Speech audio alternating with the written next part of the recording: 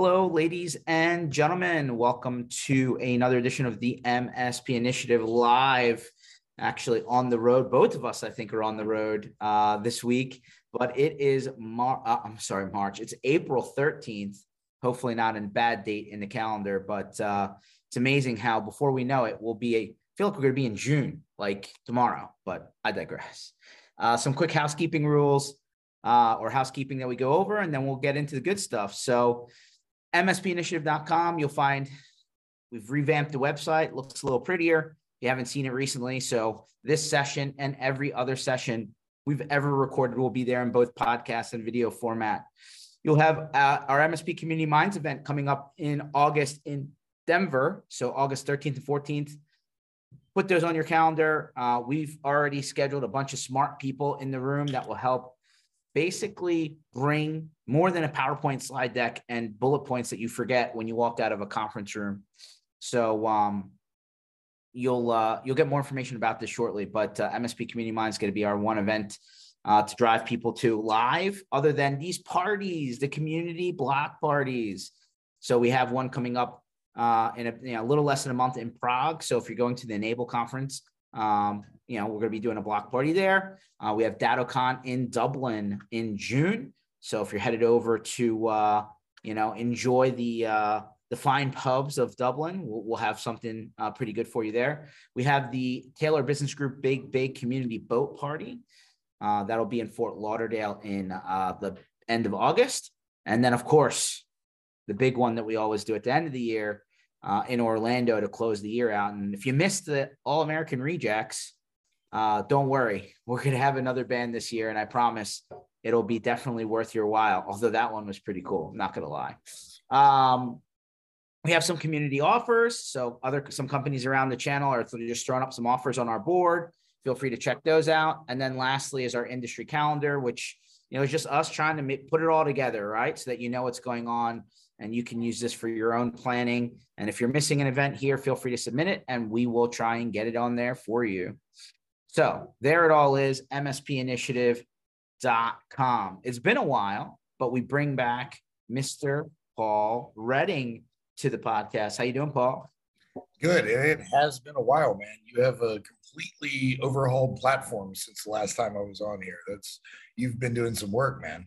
Well, can't stay in one place. You got to switch it up and freshen it up and, maybe get a new haircut, which for me is pretty easy. Right. But, we got to spruce it up a little bit. And, man, I don't know. I lost track of how many miles me and you and Ken and the rest of the guys spent on the road, but man, that bus seems like it was forever ago.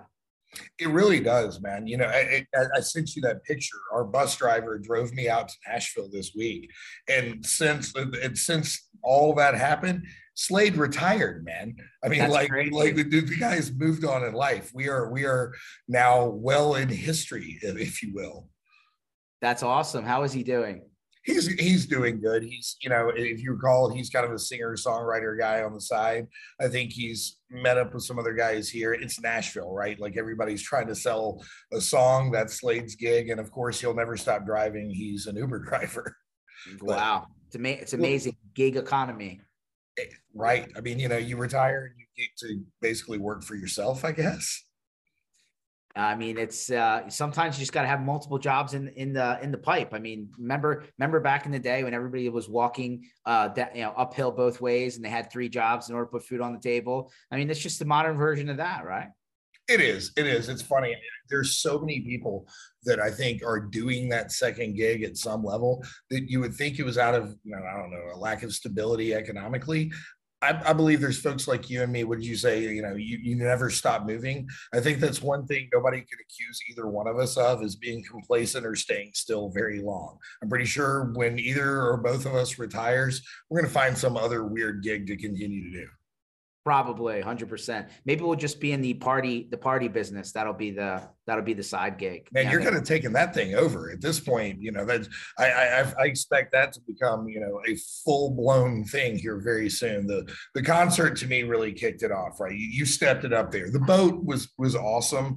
You've done it before. The concert was really impressive to pull off, especially considering it was in the middle of a hurricane We had to bus people through the rain and move the entire thing inside with what, like 8 hours notice. I mean, that was an impressive thing to pull off. And having been in the music industry myself when I was young, I know how hard that was to do. I've learned, I know we're a little bit off topic from technology stuff, but I didn't realize how difficult it was in the artist booking business. It's almost like you're buying a house. You have a real estate agent, they have a real estate agent. Like there's all these things that you got to settle on in order before you come to a closing, it's very much like kind of parallels that story. And man, it is not inexpensive. No, it's funny. When I got there, remember I told you, I was like, you're going to rent all their equipment and backline. Really? I got there. You're like, okay, true. Every word you said, like, it was rough.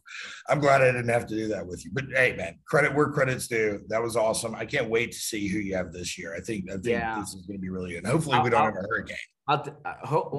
No, please no hurricanes. Right. Today, I heard that they closed down the Fort Lauderdale airport for flash flooding. Really? They don't airport closings aren't really like a normal thing. It shouldn't happen often, but that happened today. So I guess Florida's interesting place. But anyway, that was definitely an experience. I'm looking forward to it. Maybe after this call, I'll shoot you over some of the band lists that we're looking at, and we'll take your opinion. So yeah, I'd love to see it. So you were in Nashville this week. I know you're you're a frequent Nashville goer. I think at the Robbins boot camp, or are they calling it something different these days? But it's still Robin. No, it's the technology marketing toolkit boot camp. But it was still, they did. Robin came out last night with a video. It's Raiders of the Lost Prophet. Special effects. I think I sent you the video, the giant ball rolling, chasing Robin, and then the Trump impersonator after. She does not disappoint. I will say this event, it's completely sold out. It's standing room only in some of the sessions. You and I traveled through what was the pandemic and the post-pandemic, and we watched the live thing kind of gradually come back around. This year it's back. This is fully blown boot camp again. If you can't tell, my voice is shot. I sound like Marge Simpson's sisters. Been talking for like 72 hours, but yeah, it's good. That's good. I'm glad to hear that. It's a little bit more, feeling like normal. I mean, there's every event is definitely on the schedule. So that's for sure. The question, whether it works or not, is a different story, but we'll surely find out. Sure. Awesome. So one thing hasn't stopped moving, Paul. Like we always say, the same thing over and over again, expect a different result. Well, it's not that case in your part of the world, because compliance is not getting lighter. Frankly, it's getting heavier. And if it's not direct compliance, it's like compliance through some other avenue that kind of backs its way into your orbit, right? So the government surely keeps on deciding language. Sometimes they just post language and then decide later what the language actually means, which is very hard to follow. Where do things stand today, 2023, when it comes to the conversation of compliance? And there's so many of them, but maybe the ones that you are familiar with, where do things stand from a legal perspective or government regulation perspective? Well, you're right. The reality is enforcement on all avenues is increasing. And what's probably the most illustrative, though, is that different organizations are figuring out that they can come after you for a lack of compliance. So historically, if you took something like HIPAA, for example, you were worried about Health and Human Services fining you if you got audited. Now, the class action lawsuits against you for violation of implied contract are way worse than the penalties coming out of Health and Human Services. People don't realize that you are under contract. Let's say you're a medical provider. George, you go in, you fill out the little privacy paperwork. That's a contract between you and that doctor that says that you understand what they're getting and they're going to do the right thing. If later it's proven that they were negligent, for example, you can't sue them for violating the law. HIPAA is a law, whatever. What you can do is join a class action lawsuit, and this is happening every day, for violation of contract. They promised you they were doing something that they weren't, and now they owe you money.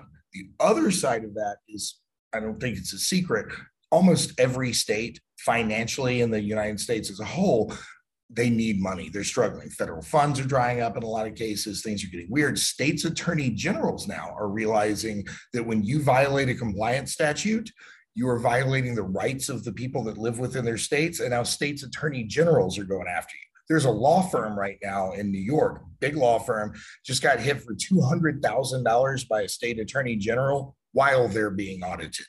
The audit will take 2 years. They've already been hit for 200 grand. New York came in, said, you violated the rights of our constituents. That'll be $250,000, right? So we're starting to see the private sector and the states get involved in what used to be a federal only matter. And what's really crazy, and this number blew my mind when I first saw it, there's almost 450 different privacy, security, and compliance laws that are under debate in our country. Every single state in our country is looking at enforcing their own version of a California Privacy Act or a New York Privacy Act. So for people like you and me that have always run tech companies and have worked across state lines for years, imagine what a mess, like a true dumpster fire it will be if every single state passes their own compliance standards and you have to evaluate your service sets 50 times to work over state. So we have to get a federal standard eventually. I'm going to be honest with you, Paul. It kind of echoes two things that come directly to my mind. One is sales tax compliance has become very difficult now that these new laws, like basically wherever it's shipped to, that state's like, nope, you got to deal with me now. Tough. And so that's changed the game dramatically on that front. And then like near and dear to my heart, what you're talking about, if all those privacy laws actually get enacted across all 50 states, territories, whatever it is, feels like telco taxes. There's 5,500 tax jurisdictions. You effectively can't even keep up with it. You need to subscribe to third parties just to do it, keep you informed. I mean, this sounds like kind of that.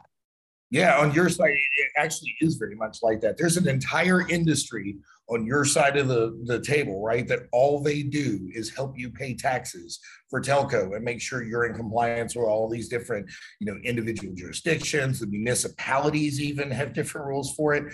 And the problem in the US, as I never humbly see it, right? The problem in the US is that we are so divided politically, especially in Washington, that it's really difficult to get stuff done. So I think culturally, politically, you ask the average American business owner, do we need a cybersecurity and compliance standard for the US? Yes, I don't think anybody disagrees with that. We're losing a cyber war out there. But the problem is nobody can get together and decide what that is. And so in the absence of federal action, you're going to continue to have states and municipalities and all these different groups put their own stuff together. And eventually it truly will become almost untenable if we can't, do something collectively here.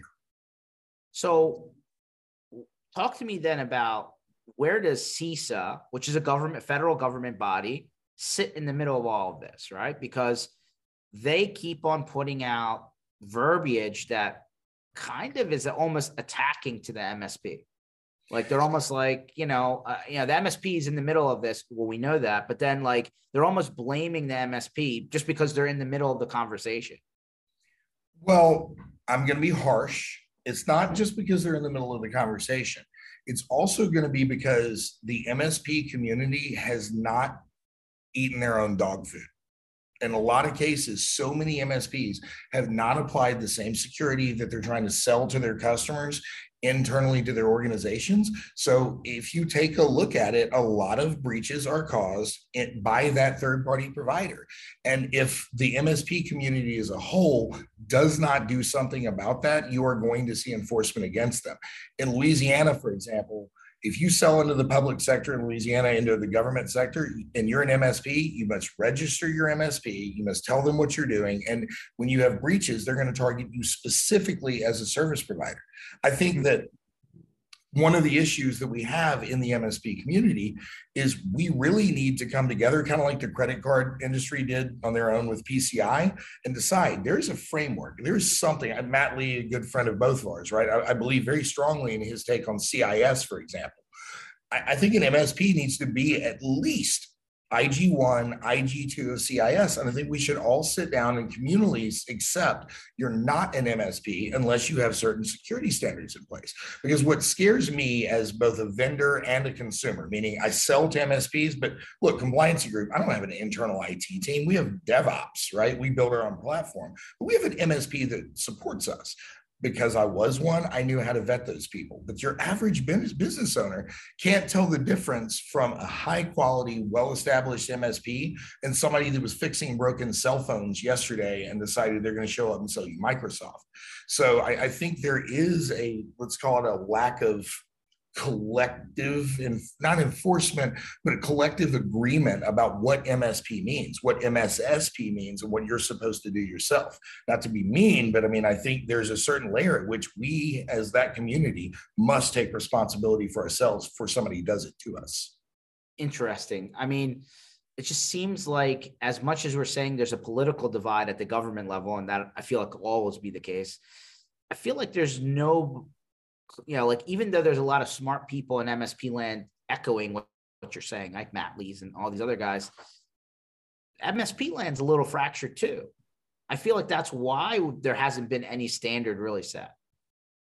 I would agree with that. I mean, if you think about, we call it MSP land, the channel was born out of really the telco world and these really big providers that were doing trade shows, right?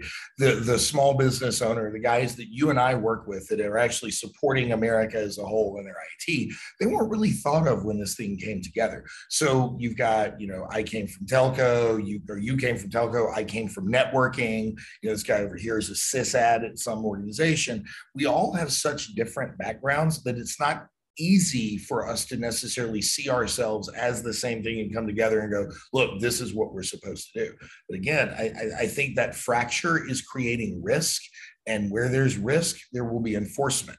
So, we either come together or we expand our risk and eventually fall subject to enforcement. Yeah, I'm starting to wonder because we said how easy it was not even that long ago for you to just buy a domain name, set up a website, get some business cards, bam, IT company. In other parts of the world, right, down in Australia, for example, or UK, where they've set this, like the government set a minimum standard where you can't even get cyber insurance without meeting the government, like 8, 9, 10 things that you have to do, right? And like you actually have to submit that paperwork before you can even apply for insurance. That hasn't quite made it here yet, but I think it's coming. Man, my wife has to have a license to cut my hair, right? But I don't have to have a license to take over your Office 365, all of your servers, all of your data, everything you've got, the keys to your kingdom. I need nothing in order to do that. You hit on something though. I think insurance is going to change that, right? So back to like the whole compliance standard. People don't understand this, but it's very true. Let's say you are a doctor or an MSP that sells to doctors. Mm-hmm. They ask you in your insurance form, do you comply with all applicable laws to the data that you hold? So you say yes, right? Later, you have a breach of healthcare data and it's determined that you weren't HIPAA compliant. Your insurance company is not going to pay you. They're going to drop you like a hot potato. And it's because you lied on your form. You didn't realize that's what it meant.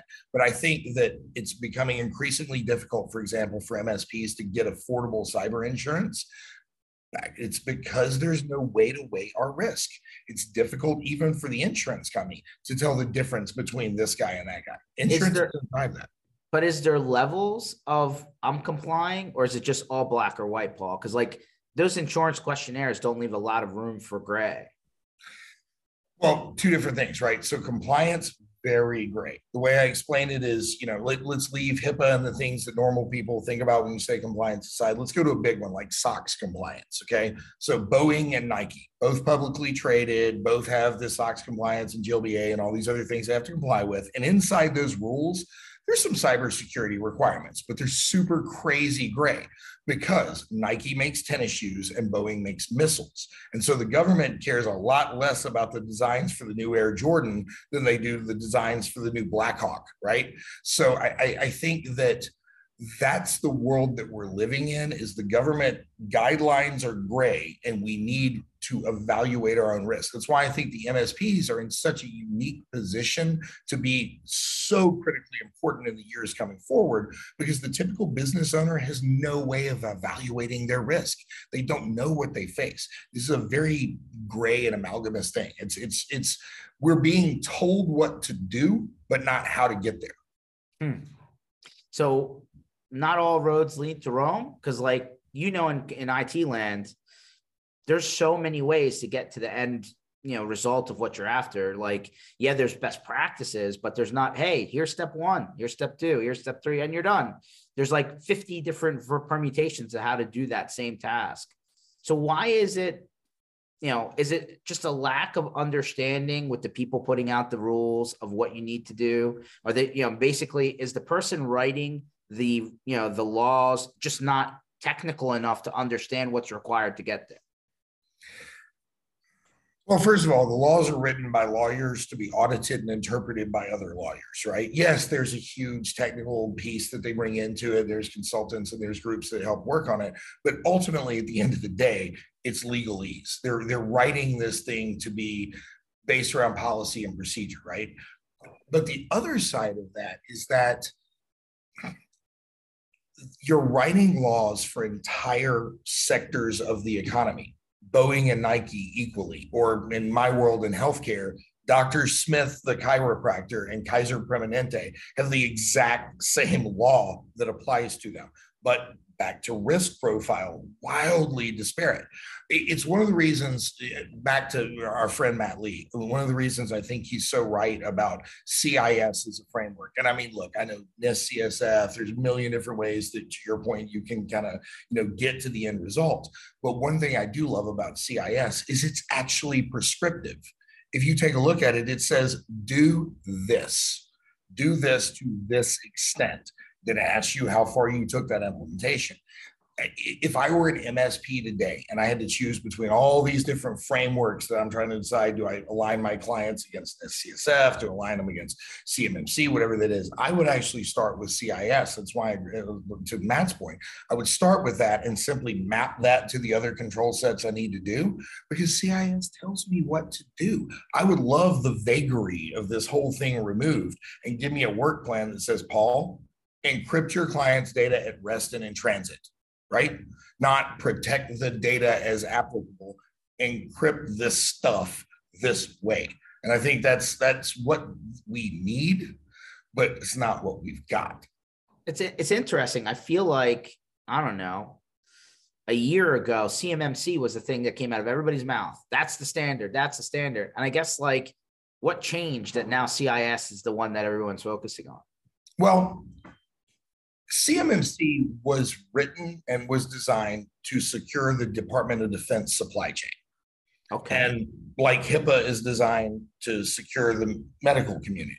So there are things within CMMC that are too gray and high level for everyone. And then there's other things that are way too specific because they're more in the supply chain world. I came out, my MSP, we did a lot of Department of Defense supply chain, submarine factories, armor factories out in Lodi, California, steel factories out in Oregon, and all of them had the same thing. They had, back then it was DFARS and what became DIBCAC and eventually CMMC, NIST 800, 171, whatever you want to call it. As much as I, to an extent, like that framework, I've never been a believer that it will truly become kind of the one ring to rule them all, because it was designed to be industry specific in its own route. And then back to the political thing, what's changed is they don't know what to do with it. They kept pushing back the time frames. It got confusing about who needed to be certified, how many people are going to actually self-attest versus self-audit. There was a time when CMMC came out and there was going to be no more self-attestation. Everyone was going to get, it was like 500,000 businesses were going to get audited. Now we're down to maybe 80,000 to 500,000. CMMC got murky. And it's because politics and the regime change and all that stuff happened. I mean, Katie Arrington, who was one of the most brilliant people in cybersecurity, was called the mother of CMMC, was essentially ousted and prosecuted at one point. Now, it all worked out for her. But I think that turmoil has made it very difficult to focus and go, that's going to be the one we do. I could be wrong, but I don't think that's the one. I looked into CMMC for a couple of our clients, and when I got to the bottom end of the rainbow, it was really NIST 800 171. Is that? Mm-hmm. Yeah. It's NIST 800 171 is what it really was. Right. CMMC is certifying your compliance with 800-171 essentially, right? And it's changed into a couple of different iterations. It started with 5 tiers, and then now it's down to 3. I think that ball was moving too fast and had too many political plays in it. And now, look, if you're in DoD supply chain, you have to do it. But I'm guessing we're not going to see CMMC push down the throats of accountants anytime soon, Yeah, I mean, I think they definitely pulled the gas pedal back for sure on it. Like it definitely slowed down. Paul, I can't tell you, I feel like every time I talk to you that I bring it up, but there's still a lot of dentists, doctor's office, small specialty practices where they're like, no, I'm too small. They're not looking for me. I'm not worried about it. I'm not paying for any of this. I feel like that conversation comes up almost every time. What's the answer? What's the retort to that? Because I feel like a lot of MSPs struggle when they're guys like, yeah, I don't feel like, don't even tell me about it. Yeah, I know what it is. Not worried about it. Don't, make sure the lights are on, and that's all I'm willing to pay for. So, me, I'm never subtle. That is many things, but subtlety is not a characteristic I carry. First of all, I think it's important to point out that not all money is good money. Not every client opportunity is a good opportunity. Not everybody out there that's in the medical community is somebody you should work with. If your client doesn't value what you do and doesn't value their own safety, their own security, the business that they hold enough to invest and actually spend time or at least the money to let you do your job, it's hard for me to justify you putting yourself at risk to work in this compliance sector. Because think about it. I'm working with 12 dentists and none of them do what I tell them to do. And all of them have the bare minimum. And then one of them has a breach and I get brought in, I'm being deposed, I'm being audited. All these things happen to my business. I would like to go back and look at that dentist invoice, because the one that wouldn't do any of your security, I'm pretty sure ain't paying you enough right now to deal with what's going to happen on the back end. MSPs have got to be able to have tough conversations with their clients. I don't say harsh, I say tough. The reality is as a service provider, you are in a shared risk environment. Your risk is theirs and their risk is yours. An audit or an investigation into compliance is like a crack in a windshield, right? It can run all different directions and hit many places where the impact didn't exist. It gets you out here even though the impact was there. So I do think that as MSPs mature, which, you and I have been in this industry a long time. Like you said, I started out hanging, access points for Chick-fil-A and putting FortiGates and racks, right? I think the industry has evolved to the place at which, back to the barrier of entry, whatever you want to call it, mature MSPs have to have clients that are having a real conversation about what's the risk that they are facing. And we must go into it saying, I'm going to do my part. And yes, you're going to pay me to do your IT, but doctor, lawyer, whoever you are, there is a part of this that's your responsibility. And if you're not willing to do it, I don't care if you carry a black Amex, man, you're not ruining my business because you're unwilling to invest in yourself. So sure, there's a subsect of doctors and all those things, which can be very cheap, but we got endorsed by the American Dental Association last year, because if you do it simply enough and within reasonable cost, these guys are starting to wake up. The dentists are starting to realize, wait a second, I keep seeing people like me on the news every day, I've got to fix this. There's no instant solution to not frugality, but to just being straight up cheap. There's no instant solution for that. But if you truly understand your risk and you're unwilling to invest to fix it, I don't know, man, maybe go look for another client. I know that sounds harsh. Yeah, Anthony just popped in and said, no one has the right to be your client. And I love that. I love that. I'm absolutely stealing that. That's a great line.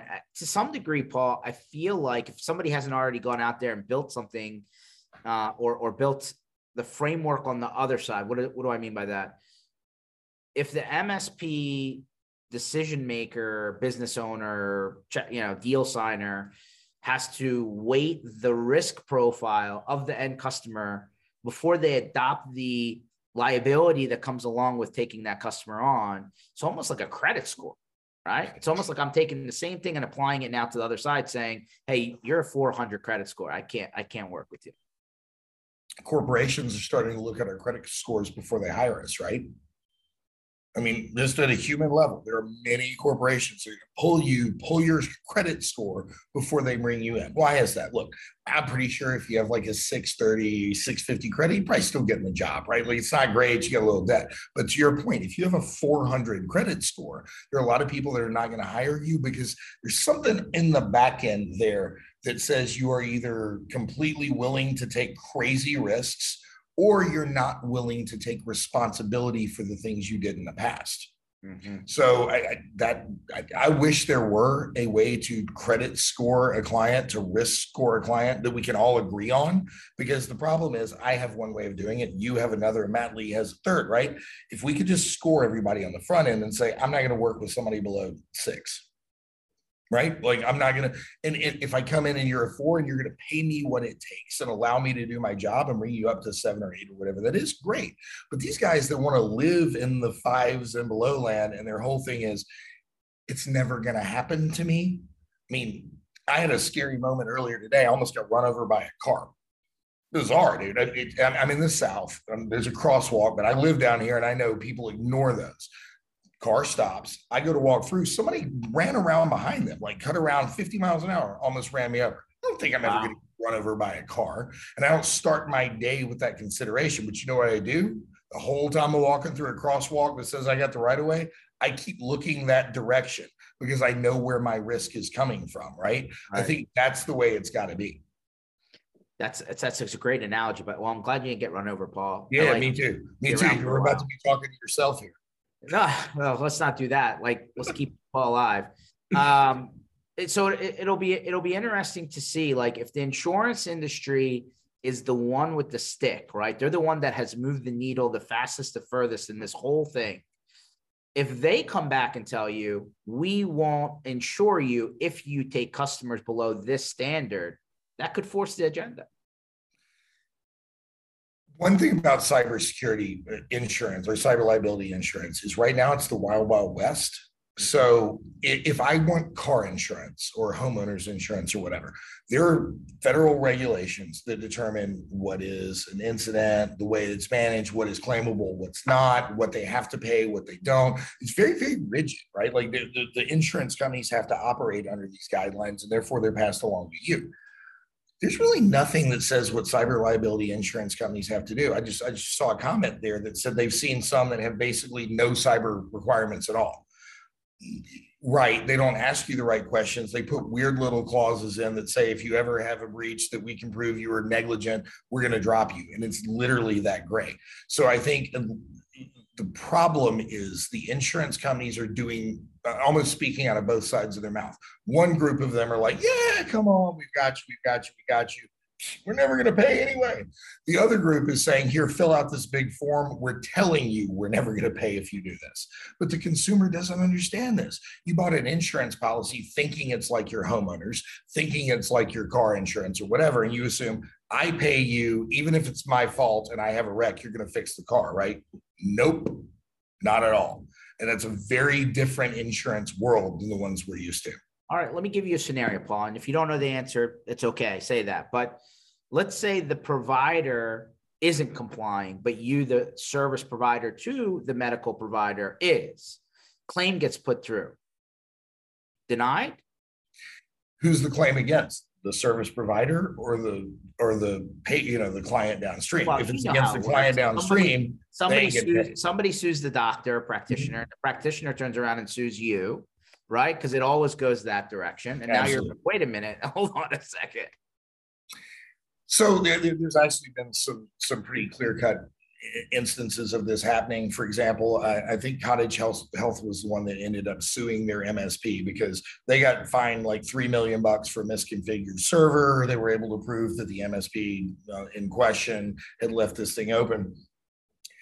Insurance paid to defend the MSP because they were not negligent. It was an errors and omissions thing. They screwed up, but organizationally, they weren't negligent.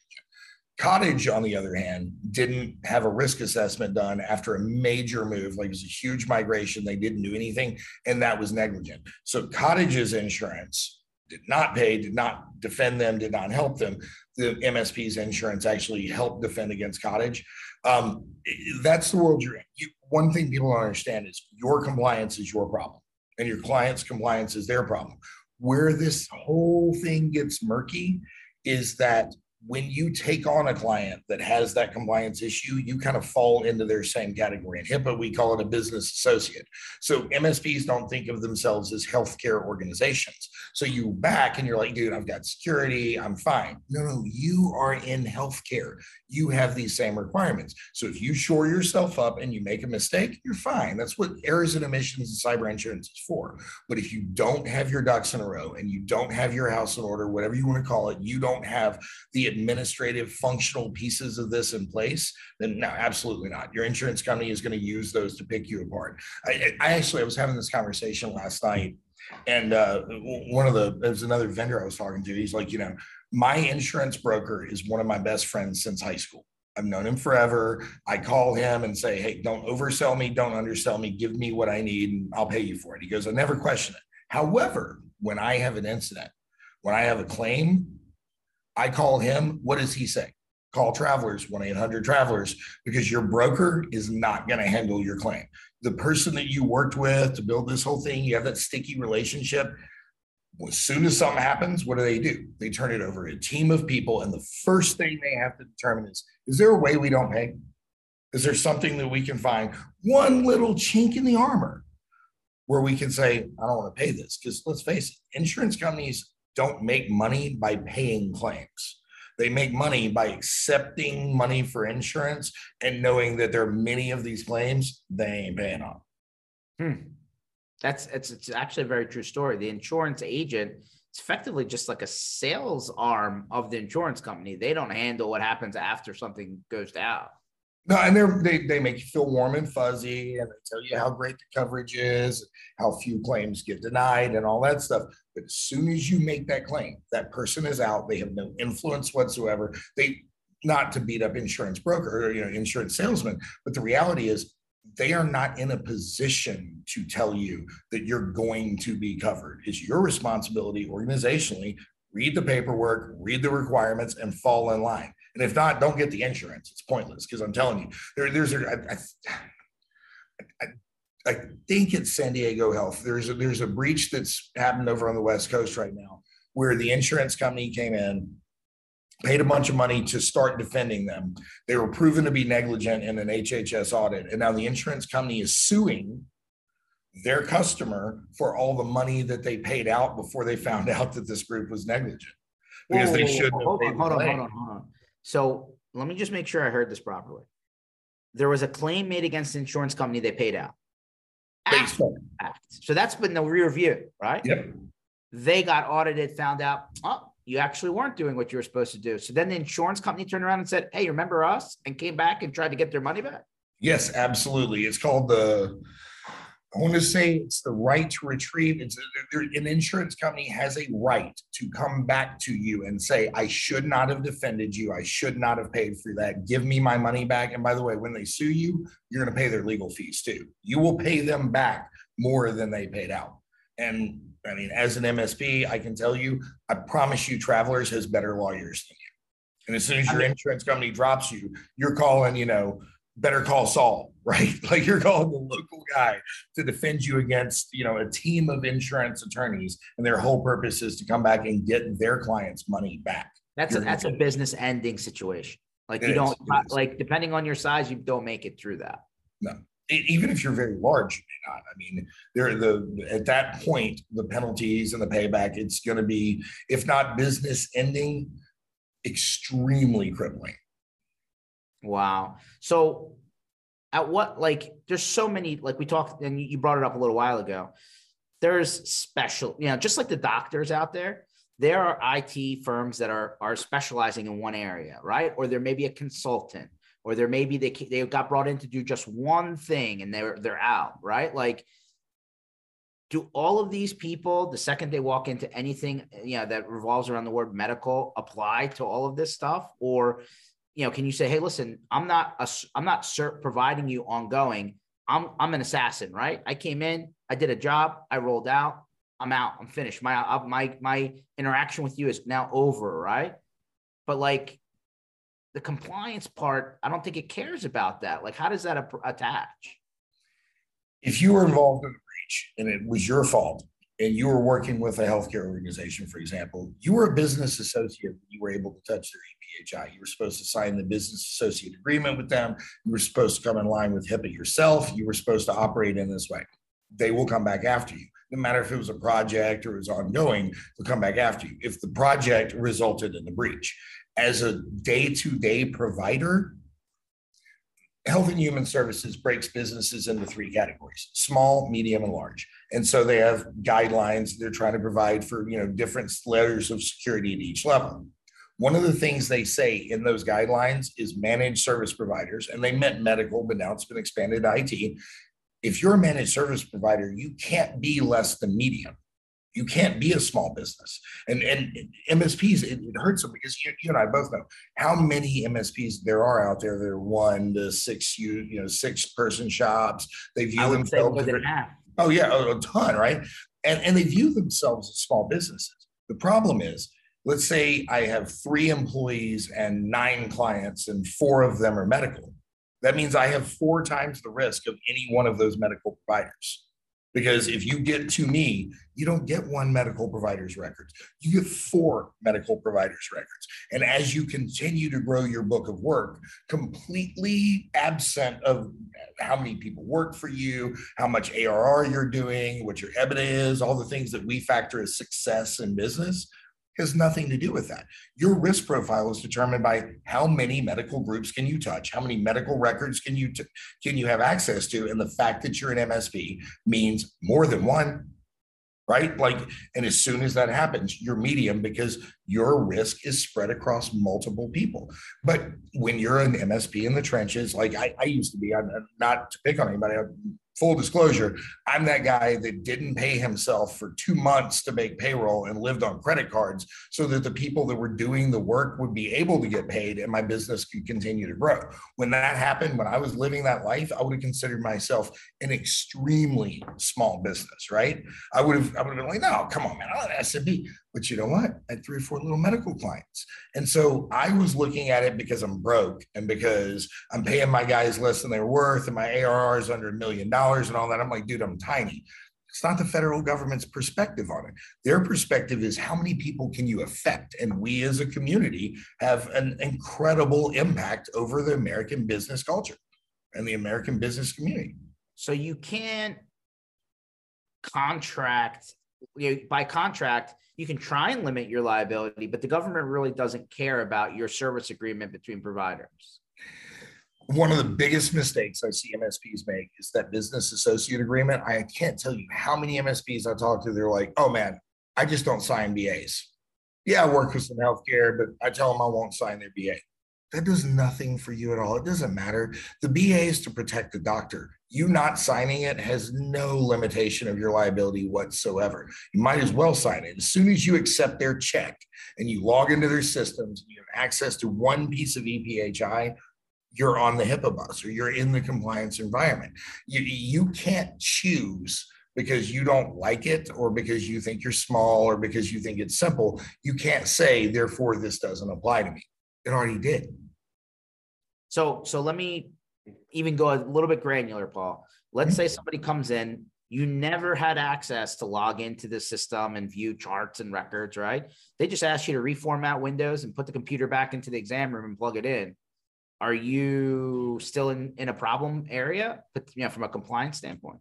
Well, so a couple of different layers to that. So let's leave IT for just a second. I paint houses. I paint offices. I'm a painter. I'm not a business associate. I work in your office. Maybe there's a medical record on your desk while I'm painting the wall. You look down and see it. I need to sign a confidentiality agreement for that doctor that says, hey, dude, anything you see here is confidential. You understand you're not supposed to share this. So a true, screwdriver guy that shows up with a blank hard drive, takes the old one out, hands it to that doctor right there. They take it away, uses his, screwdriver to put that back in. He's confidentiality agreement. But I took that laptop to my office to repair it. I walked out the door with it. Health and Human Services released a cloud providers guidelines a couple of years ago that it applies to everyone equally, whether you're a cloud provider or not. They made it very clear, but they say in almost these exact words, if you have EPHI anywhere in your grasp or on your systems, and it's encrypted, and you don't have the encryption keys, you're still a business associate. People don't realize that. That's pretty straightforward. Extremely specific. So a backup company, Datto, for example, okay? So Datto doesn't have the keys to your encrypted backups, right? Doesn't matter. You're holding the data. So now let's go back to that tech in the field with the laptop, right? Laptop's encrypted. He's going to go home, put some memory in it, RAM. Let's just do that one. Not touching the data whatsoever, doing a RAM upgrade, putting a new processor in, whatever, the old school hardware deal is. You are transporting EPHI. You moved it from inside the building into your van, into your office where you worked on it, you brought it back. Yeah, but I don't have the login. It was all encrypted. Let's go back to the cloud guidance real quick. If you got the EPHI and it's encrypted and you don't have the keys, you're a what? Business associate. Because the law didn't say, can you read the EPHI? It says, do you interact with it? Do you store it? Do you transmit it? In that case, you interacted with it, you stored it in your office, and you transmitted it back to the doctor. Yep. Wow. Okay. So that just, my scenario is really not vague at all. No, it's very clear. It's very clear. Anybody out there watching this, if you want to reach out, Paul at compliancygroup.com. I will send you the guidelines. It's a very clear article from HHS that tells you specifically why that applies to you. The other side of this, and it's funny, George, as an MSP, when I was young, I would have taken the same standard. I had a guy yesterday at the booth at Robin Robbins go, "What? I never have EPHI. I do everything remote. I log in. I might see it in my remote login session, but I never store it." Okay. So I had the same attitude, and I had a level 2 technician named Ben walk into my office with his laptop open. He goes, "Look at this." We had a doctor had a pop-up on Outlook. Every time Outlook crashed, right before it crashed, a pop-up would come up, give him a little error message. Couldn't ever remember what it said. We're trying to capture it. So he sees super smart doctor, Windows, screenshot, takes it, puts it in a help desk ticket and sends us into us.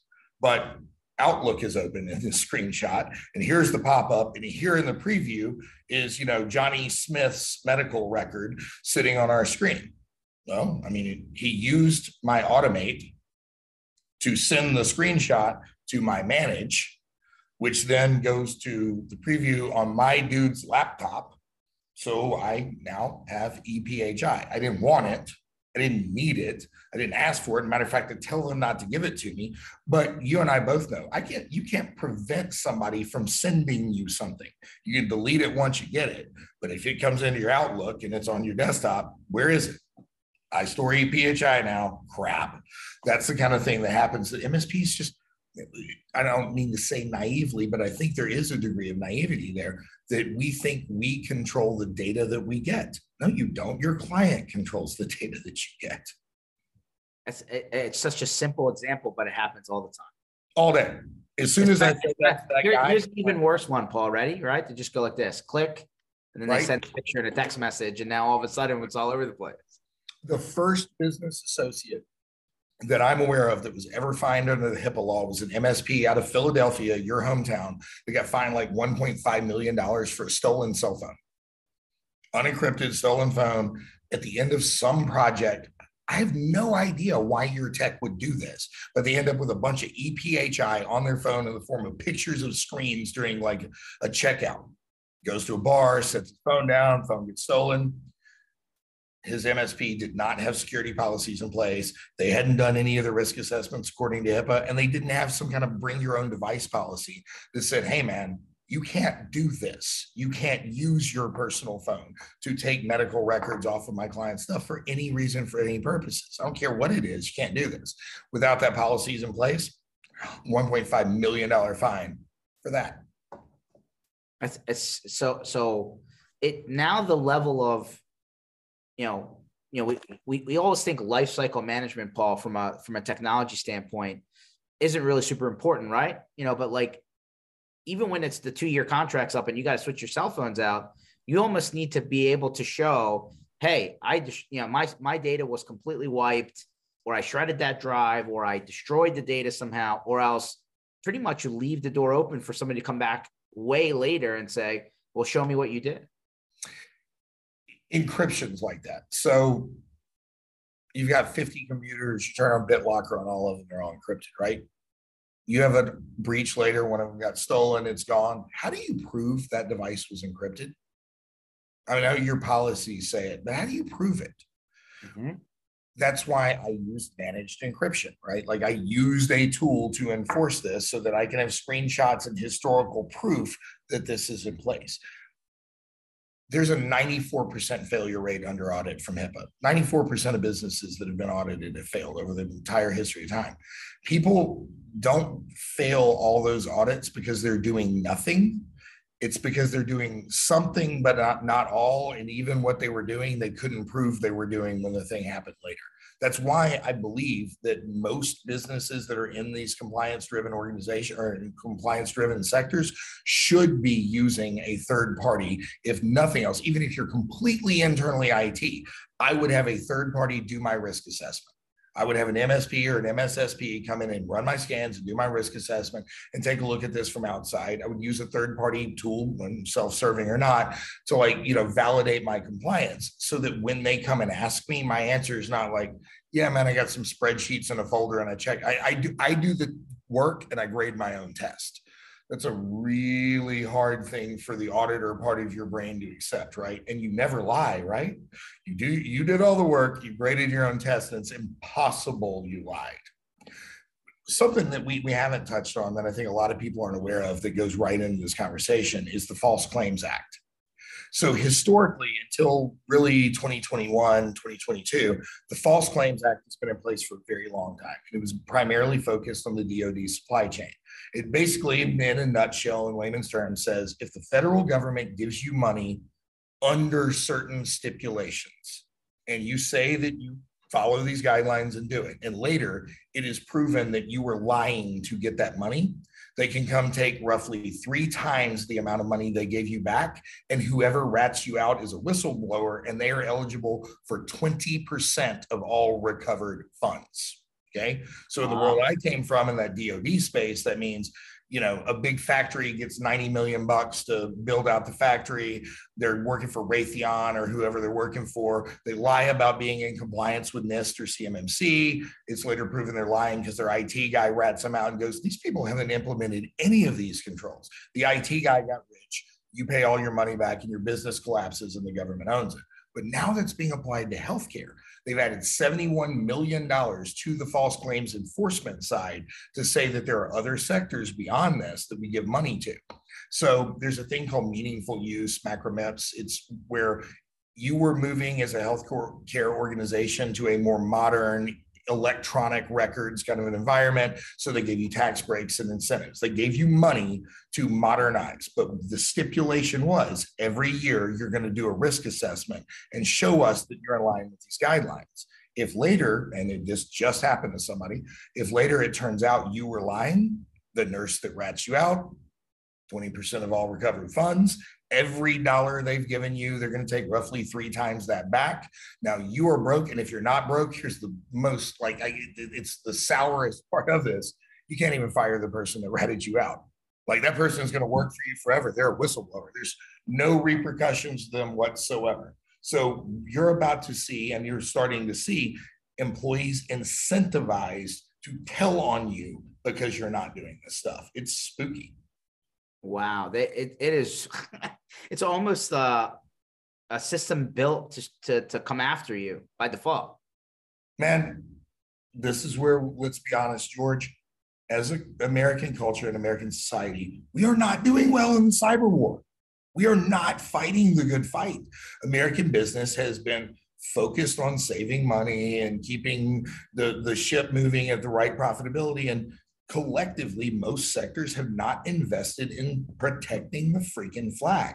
So if we don't do it, you called it the stick earlier, here's the carrot. Do this, we'll give you money, we're going to help you. Here's the stick. If you don't do it, we're going to beat you over the head with $1.5 million stick. There's $800 million available right now for rural hospitals and like rural health centers to modernize, improve their network security, improve their network environment. And what's crazy is it's not supposed to be 800 million. It was a couple of hundred million, but nobody takes advantage of it because still no one's doing it. Wow. It's just the hole just goes deeper and deeper. It's crazy. But MSPs could be the hero or the problem. No, I agree. I mean, it sounds like everybody should really just first stop what they're doing, understand where they're at, and figure out what they need to do to not be in a precarious position. And I know that could apply to a lot of areas. When it comes to what you're doing, right, on this compliance and HIPAA and medical and all this stuff, it's pretty clear, right? Whether it's a private situation, a state situation, or if the federal government who's, started the whole, campaign, there's we're talking about risk. There's a lot of risk there. There is. And there's a lot of reward. Remember, customers don't understand what they need. When I hire an MSP as a doctor or attorney or whatever, what I think I am hiring is safety. Hey, George, come in here. Keep me safe. I want you to take over all this stuff I don't understand. When I go to bed tonight, make sure nothing bad happens.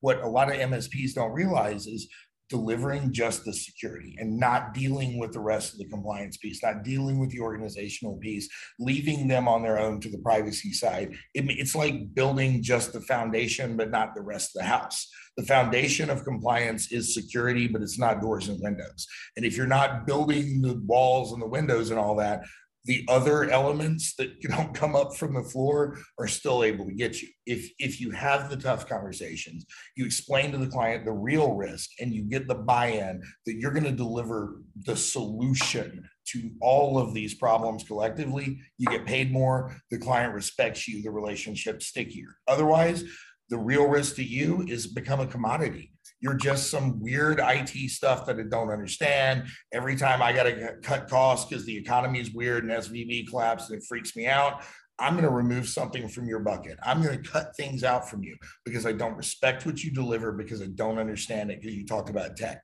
You talk about my risk. You talk about my business. You talk about my ability to essentially survive in the modern world. I'm listening. Have that conversation. Don't scare the hell out of them. It should be real straightforward. Look, man, I'm doing my part. I need you to do your part, and we are going to go down this path together.